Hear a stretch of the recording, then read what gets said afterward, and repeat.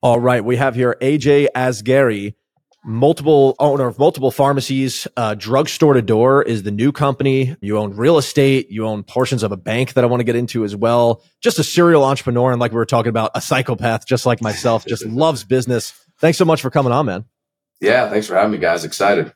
Yeah, of course, man. So let's just dive right into it. Tell us a little bit more about your story, where you've been, where you're heading, where you're at now. Want to hear it all. Yeah, you bet, man. The super high level that I love to give is I'm born and raised in Norman, Oklahoma, tech epicenter of the world, right? And so full sarcasm if people didn't catch on to that there.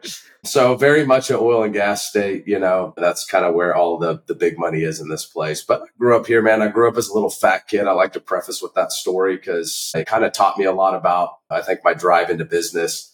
And, so little fat kid growing up in Norman, Oklahoma, dealing with the things I had to deal with and, going through high school and then coming out through college. I ended up going to pharmacy school. So I'm actually got a doctor of pharmacy degree, actually a pharmacist. I practiced for a little bit when I was buying my first location. So there's a ton of stories in all of it. But, the weight loss transformation was the first big thing that kind of taught me how much control a person can have of everything. And that's what started to spiral the entrepreneurial journey.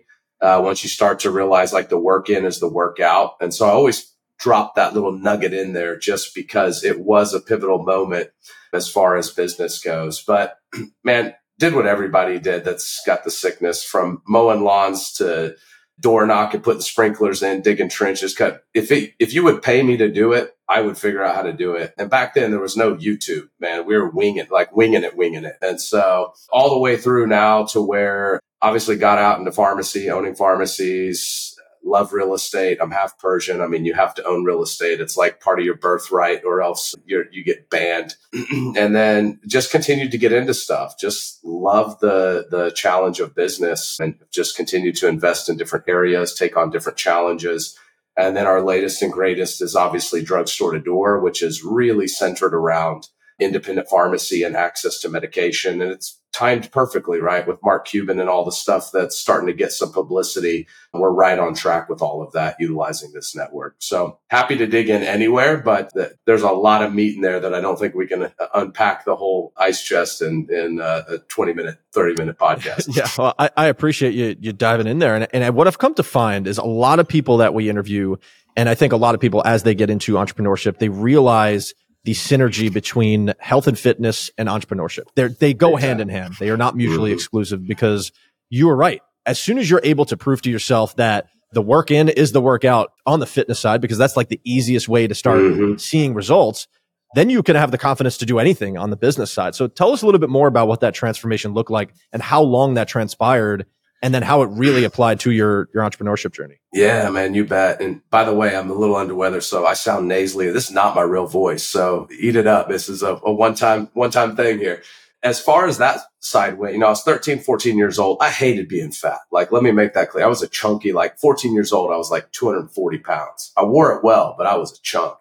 But I hated it. The thing was, I didn't have the tools. I didn't know what to do about it. It wasn't for lack of motivation that I was a chunk. It's just like, my mom's like, 20-piece chicken nugget. That's completely reasonable for a 13-year-old kid. You want fries and Coke to go with that? Like, that was the, environment that I grew up in. It was all out of love. And then there were a couple people who decided, hey, let's do a little weight loss journey thing. We want to set this up and we need some candidates. And I was like, sign me up. Like at 14, I'm like, please sign me up. So going from 14 to 15, I dropped about 60 pounds that summer. And all I needed was the information. Once I received the information, the application was all me. I put it in every single day, never looked back, actually got into competitive bodybuilding, did that all the way through high school and my undergrad of college. Really went to the other extreme, if you will. And then as I got older in life, started to balance everything back. But I saw a lot of things change in that time frame. One was like a respect from other people and how they view you, taking control of something like that, watching that transformation. You also get to see two sides of people. So you start learning the whole art of not giving a fuck, if that's okay, or bleep me out or whatever. You do. You start to realize like how shallow and how deep some people are, and everyone's got different stuff, and you see all that stuff, and people who treated you one way as a little fat kid, and then now you're the popular guy with the muscles and you see all the changes in people behavior. So you learn early on, like, man, pay attention to you, get really focused on you. If you go all in on you, you put the work in, you get the results, and then the only limitation is you. So when you get rid of all the noise, and like you said, then it just starts to translate to everything. You're like, man, if I apply these principles to business, then the money starts showing up. The customers start showing up. The success starts to show up, right? And you rinse and repeat and you rinse and repeat. So definitely a big factor in one of the big factors in me really going all in on the entrepreneurship side. Awesome. So as you alluded to, this weight loss transformation now developed this new sickness, quote unquote. Right. You got the entrepreneurship bug, right? And I do agree with you that it's relatively a sickness, right? It's almost easier to not go down that path, but the lifelong of suffering is not the easiest as well. Being broke and being in the same cog in the wheel of the machine. So tell us a little bit more about how you went from being in pharmacy school, where it's very like you're heavily educated. There's a lot of like strict laws and all that stuff inside of there, to owning your own business and then continuing to compound over that. Yeah, absolutely. It was funny. Look, we're all superficial at a certain age, no question. When I was in my young 20s, I was actually thinking dental school. I was going to do cosmetic dentistry. I'm fairly artsy, hence my spirit animal back here. So I had talent, as far as being able to do things with my hands, etc., vision. So I was like, cosmetic dentistry used to be a fun place, and I met this young cat. He's working out at the gym that I'm working out at. Every day he's rolling up in a new ride, like brand new Dodge Viper. Then the next day is a SL 500. And the next day is a, Porsche Cayenne Turbo just came out. I'm like, holy hell, man, what's this guy doing? And I'm chatting with him. He's like, yeah, I'm a pharmacy owner. It's like a 32-year-old, 33-year-old guy at the time. I'm a young 20-year-old dude. Just mesmerized. This is back when, date myself here, plasma televisions were like $30,000 a pop. So I'm working on I had a small stint where I was working for my father doing sprinklers and drainage and all this. I was actually working on his house. He's like, come in here, come inside. Let's chat a little bit about why you want to do dentistry.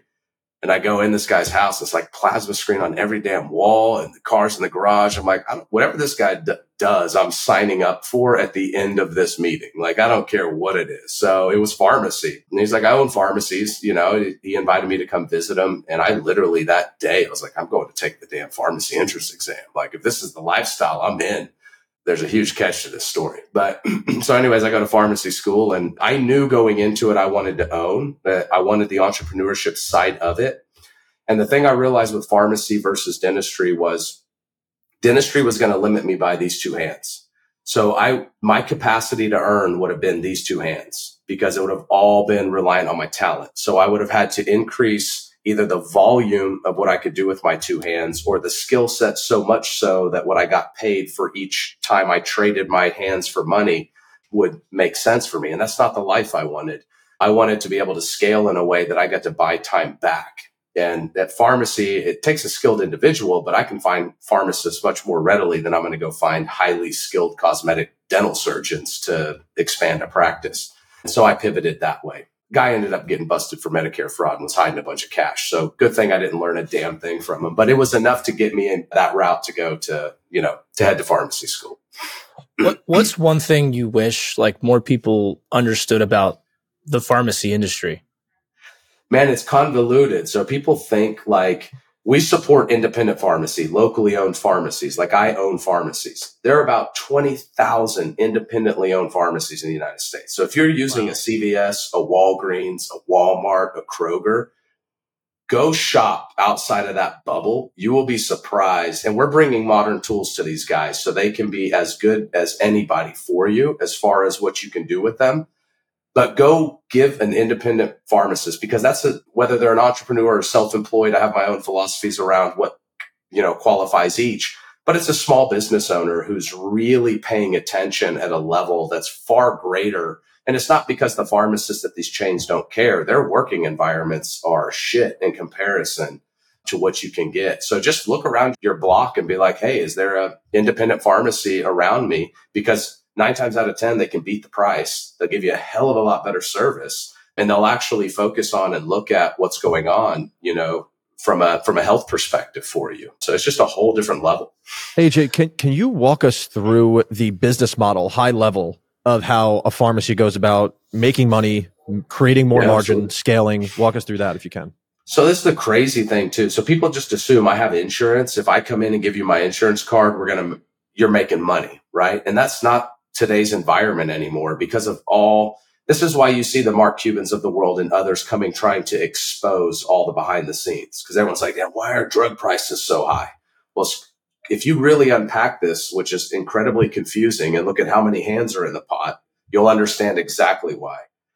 Your local independent pharmacy owner is as close to the customer as you can possibly get when it comes to earning. So when you bring an insurance plan in, our objective is to go source the drug as cheap as we can possibly source it, all quality. Obviously, these are not like we're bringing them in from Mexico. We can't do that. There's too much regulation. It's, your major branded drugs. We bring those in, and then based on the contracts we are basically handed from insurance companies, that dictates the margin.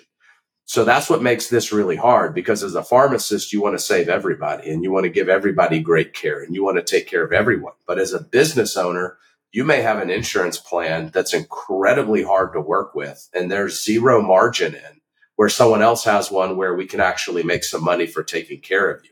So it's a really difficult area. That's why players like Cuban and even what we're doing with Drugstore to Door is, let's create a cash model. There's a huge number of drugs that you don't need a middleman to get in the way of, that are incredibly cheap, and we can get them to you cheap if we don't have to pay 15 other people in the process to get them to you, right? So when you start stripping all that fat out, then you can start to change the game. But it's a simple business model. You have a contracted rate of reimbursement. You've got drugs you got to source. You got to create that margin to get the gross profit and then operate everything off of that, right? Mm-hmm.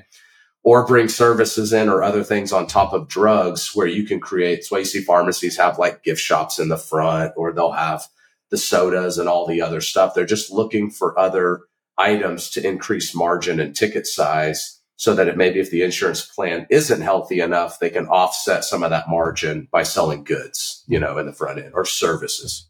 Yeah. So that kind of leads into, I guess, one question I did have. And on your one sheet slide deck that you sent us, your media kit before our interview, I noticed that it said that you're dedicated to making healthcare more accessible, right? So Can you maybe discuss the genesis of Drugstore to Door and how you're, working to make healthcare more accessible? Yeah, love to. So the thing I realized from an independent pharmacy perspective, this is a hyper fragmented market. So like when I tell you guys there's 20,000 independents, your response is the same as 99% of people I talk to, right? Like, what? Really? And so for us, it's like, how can we create a banded network that obviously from a size perspective, this group of stores of pharmacies across the country can reach every nook and cranny of the country, right? Like you could be in Idabel, Oklahoma, or you could be in, LA and have coverage by somebody who owns an independent retail site. So what can we do to collectively get you access to those players? We got to enhance their tech. We got to enhance the way they present themselves to you. And we need to do it in a place where you can access them across the board, right? So when you come to Drugstore to Door, we can actually take your location and push you to the closest independent pharmacy inside of our network, right? And for independent pharmacies, we create their new digital presence. So anything you can accomplish walking through a pharmacy's doors, we make it happen online. Full e-com, prescription fulfillment, payment, booking services, like all of those things we make sure can happen. The difference is we're not the pharmacy. We're strictly the connection points, and it's our technology. So we leverage the closest affiliated independent pharmacy for you to help drive the price point down, give you all of the services, and give you somebody local so that you guys are cycling your economy yourselves and leveraging, that relationship through us. Yeah, we're in every state at this point, starting to build clusters. We've started a cash program that we're doing a pilot on right now. We can offer incredibly cheap generics. So we're bringing pharmacies on for small memberships where customers can come in, and if we can source your drug for $6, $7, $8 all day long and help people get not only access, but cheap medication where they can. How has your work as a pharmacist influenced your approach to like entrepreneurship and business, and maybe vice versa? Your experience in entrepreneurship, how's that impacted you or influenced you as a pharmacist? Just vice versa on both ends of it. Yeah, that's a great question. First time I've been asked that. So there's two things that popped in my mind immediately. So I was entrepreneur first, pharmacist second. First guy I bought out, that was an interesting story. But anyways, I spent some time with him in our buyout structure deal. And this was a guy that was definitely like pharmacist personal care first, business second. And I watched the way he interacted with every customer that walked in that door and what he was willing to do for them. I mean, I watched this guy go chop wood, put it in a trailer and drive it to people's houses to make sure they had wood in their wood stoves because they couldn't afford, you know what I mean? Like to that level.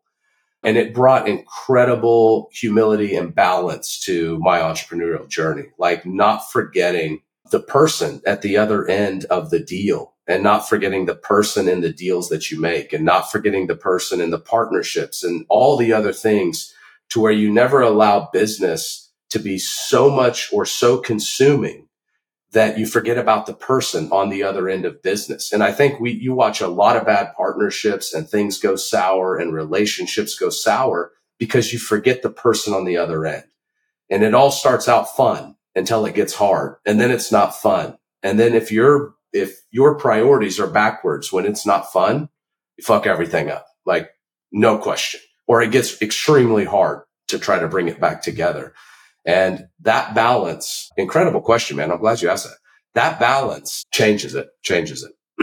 Yeah, I think that's the big misconception people have, is like they think that entrepreneurship and business is just to make money. It's really the opposite way, right? Like you're using this vehicle and this engine to create a way to impact others' lives, and money becomes the byproduct, and that also just allows you to enhance more people's lives at the end of the day. It becomes exactly that little economy right there.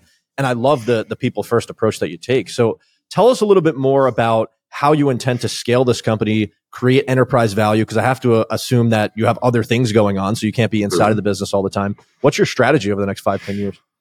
Yeah, you bet. So we've been fortunate. I'm so deep in this industry from a connection standpoint, which is good and bad. Sometimes it's going against competitors and other things. And there's not a straight line competitor for us, but we've been fortunate in that I've been able to get in the door with organizations and other players, along the way. And we try to inject value everywhere we can. So I do a lot of speaking engagements where I'll go out and speak at a local conference. Like I got one coming up in Orlando. Oh, when is it? November, I believe. So, I'll come out and just give value away. And then in return, obviously, we can help solve a lot of the problems we give value on.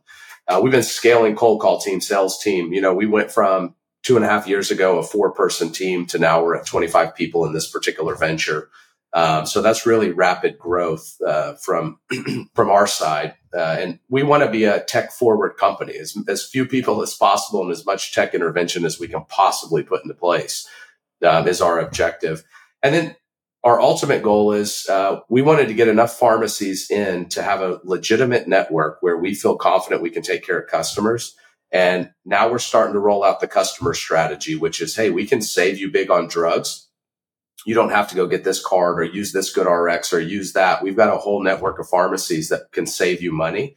And that's the part we're starting to roll out. Why I'm starting to become a little more present is because we want the end consumer to know, hey, if it's not there for you yet, it is coming. We are starting to roll out bits and pieces of it state by state as far as drug savings goes. That's amazing. And what type of regulatory stuff have you faced here?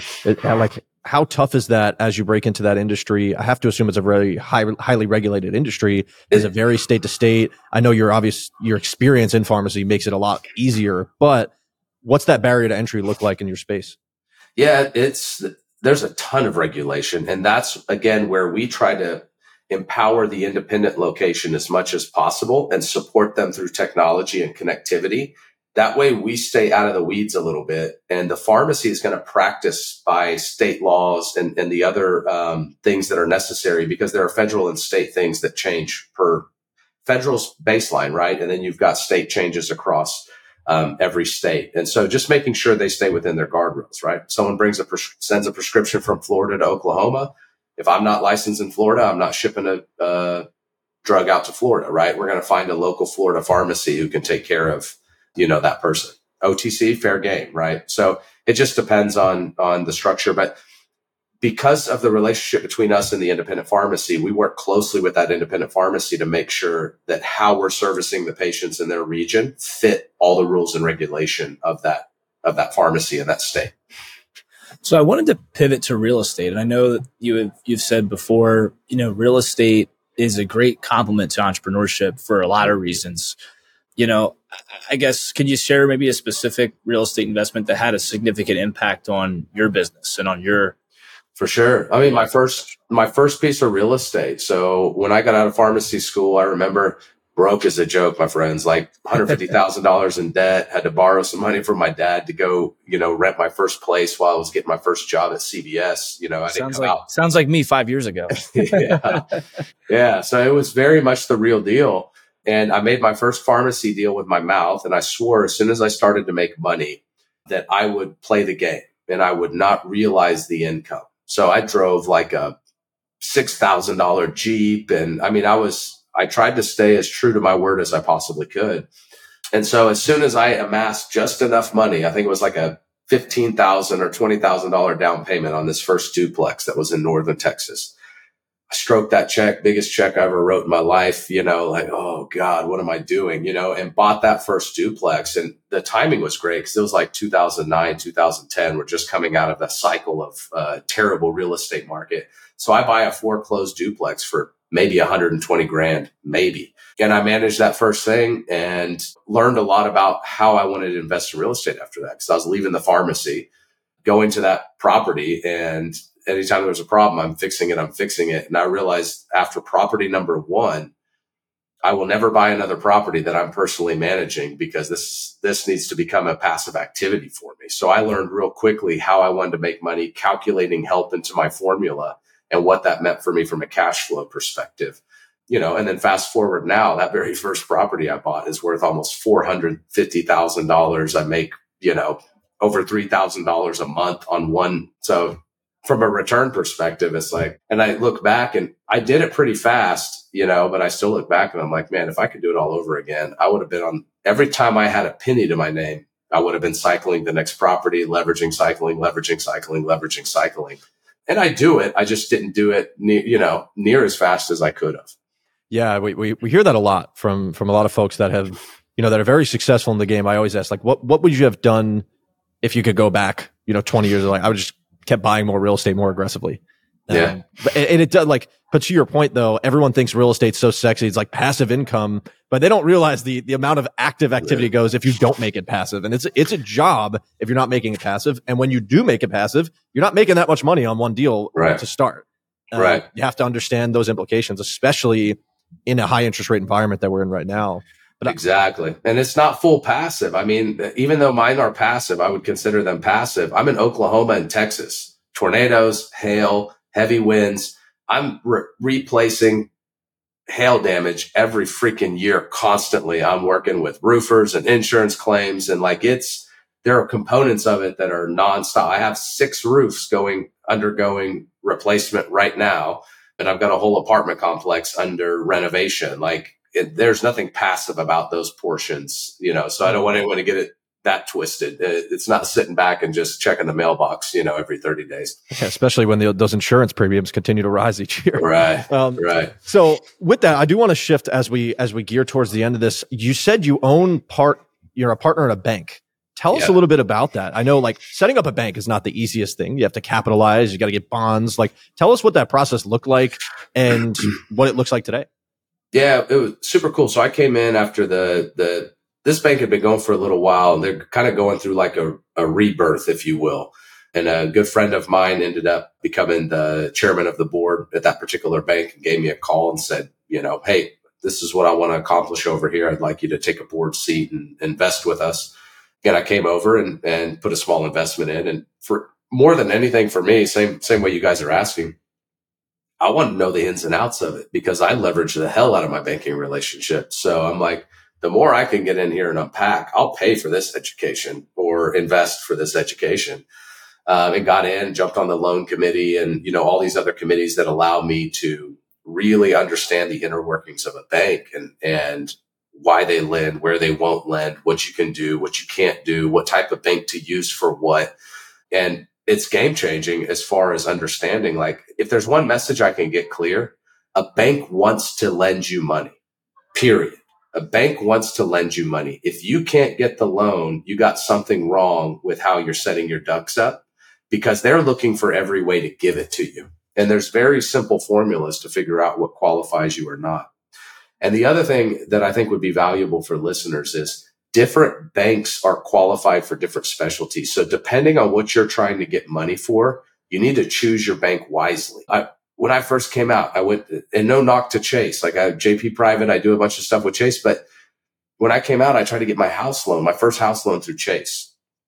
I have never taken another loan other than personal credit loans through Chase after that, because of the amount of red tape on an organization at that size. So when I went to scale fast, I went to mid-level and small banks, and that was a game changer. And when I built the trust and rapport with the bank itself, the board itself, I can literally make a phone call and have a check written for a property because they know how I vet the property, the type of cash flow properties I buy, my whole formula. They know me. So there's never it's how much do you need?